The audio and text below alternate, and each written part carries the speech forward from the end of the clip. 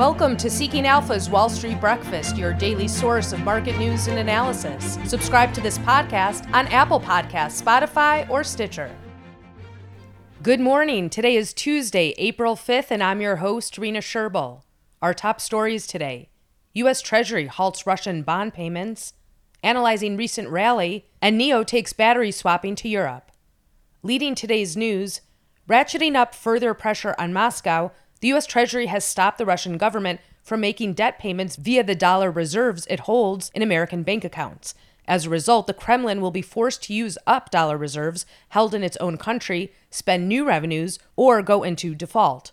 Russia is already not able to access international borrowing markets due to Western sanctions, while a default would further prohibit it from accessing those markets until creditors are fully repaid and lawsuits settled. The United Nations Security Council will meet Tuesday to discuss Russia's alleged war crimes in Bucha. President Zelensky will address the council as he builds support for an investigation into the atrocities. He declared in a video, "This is only one town, one of many Ukrainian communities which the Russian forces managed to capture." U.S. stock markets have notched an impressive rally since mid-March, with the three major indices sailing out of correction territory in under 2 weeks. The Nasdaq pushed higher on Monday, climbing 2% on sentiment surrounding Elon Musk's big stake in Twitter. Bulls argue that companies will continue to deliver bumper profits despite the Fed's rate hiking cycle, while so-called meme stocks are recording big increases in options activity. That has caused some analysts to rethink their takes on the market. Bank of America analysts said, over the last 2 weeks, the S&P has produced one of its sharpest rallies in history, larger than the biggest 10-day rallies in 7 of the S&P's 11 bear markets since 1927. It has done so despite clearly weaker fundamentals, more hikes, higher inflation, and curve inversion, and the Fed leaning against equity market strength to hike faster. The worsening macro backdrop and market-unfriendly Fed make sustained U.S. equity gains unlikely. In practice, this means lower risk assets. J.P. Morgan analysts wrote in a research note, "Geopolitics remains a wild card, but we do not see equity's fundamental risk-reward to be as bearish as it is currently fashionable to portray."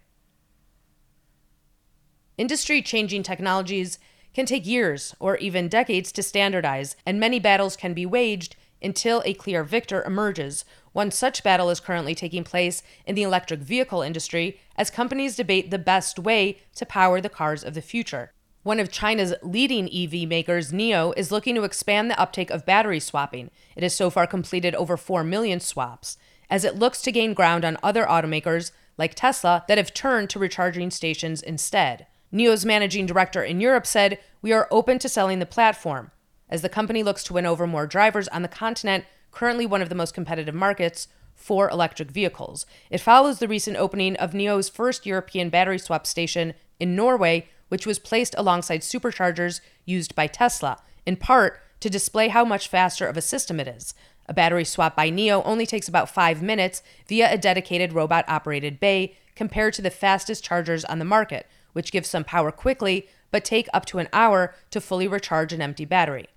The other pros of battery swapping include eliminating the costs of the battery, which can account for more than a third of a new vehicle's price tag. Drivers are also not worried about depreciating capacity or the value of their cars, since the battery is not deeply integrated into the vehicle. Others caution that the technology works better in areas with high urban density and a scarcity of driveways, while the cost of building a swap station could be much higher than the infrastructure of a fast charging network. A lawyer for creditors of Ruby Pipeline on Monday questioned the company's approach to its Chapter 11 bankruptcy process, particularly criticizing hundreds of millions of dollars in cash transfers made to the company's owners in recent years. According to Reuters, the creditor's attorney said during the hearing that his team is concerned that Ruby Pipeline's owners, Kinder Morgan and Pembina Pipeline, will try to maintain control over the company, and said his team would support a plan in which unsecured creditors take over the company in exchange for releasing the debt they hold.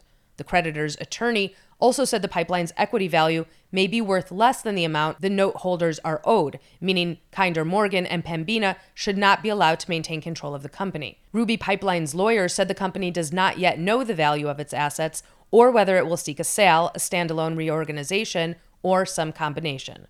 The company, which owns a natural gas pipeline that runs from Wyoming to Oregon, filed for Chapter 11 protection last week after it was unable to repay a $475 million bond due on April 1st. While takes on Disney's Parks Investor event are still streaming in, Loop Capital has praised for higher operating income potential at Disney, but has trimmed its price target on a lower streaming valuation. Loop maintained a buy rating on the stock, but cut its price target to $165 from $190, now implying 19% upside. Disney's parks business is not just a reopening play, Loop's Alan Gould says, but also a repricing play. Tech improvements and significant pricing changes can bring parks' domestic operating income potentially as high as $6.5 billion over the next few years, up from a prior 2019 peak of $4.4 billion.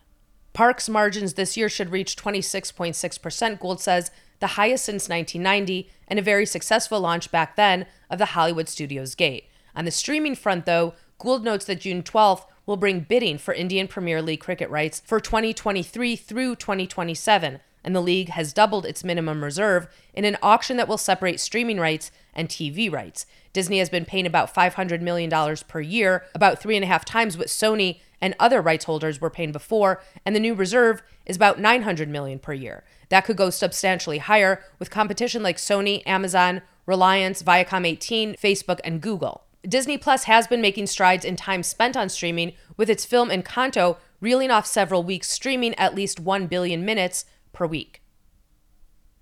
Stock index futures are pointing to a slightly lower open on Tuesday, although the bears have not had much luck gaining traction recently. eToro's Ben Laidler wrote in a note, equities and crypto have seen a sharp rebound out of correction territory in recent weeks and have been impressively resilient in the face of surging inflation, a hawkish Fed pivot, war in Europe, and renewed China weakness. With markets now pricing a dramatic 2.5% of Fed hikes this year, valuations lower, and both economic and earnings growth still resilient, we see markets primed to perform better with the less bad outlook we see in the second quarter. With long-term Treasury bonds outperforming stocks annually nearly 40% of the time, Eric Basmajian has spent more than a decade perfecting his own macroeconomic forecasts. Those forecasts are the key to building a balanced portfolio that can thrive over an entire market cycle without leading to bear market panic selling. Eric now offers 2 all-weather portfolios adjusted for different risk profiles. You can start a free 2-week trial today by signing up for his EPB Macro Research Marketplace service on Seeking Alpha. Today, the Hong Kong and China markets are closed. Japan's market is up 0.2%. India's market is down 0.7%. In Europe at midday, London is up 0.3%. Paris and Frankfurt are down. In the U.S., futures are down, with the S&P and Dow down 0.2%, Nasdaq down 0.1%. Crude is up again 0.4%, gold is flat, and Bitcoin is up just about 1.5%. The 10-year Treasury yield is up 4 basis points to 2.45%. Look for the Goods and Services Trade Report at 8:30 a.m. Eastern and the ISM Service Index Report at 10 a.m. Eastern, with a slew of Fed speeches starting at 10 a.m. as well. That concludes today's Wall Street Breakfast. Thank you for listening. For the best investment analysis and news on the web, go to seekingalpha.com. Subscribe to this podcast on Apple Podcasts, Spotify, or Stitcher. You can sign up for our other podcasts, the Cannabis Investing Podcast and Marketplace Roundtable Podcast, on those platforms as well. Have a wonderful day.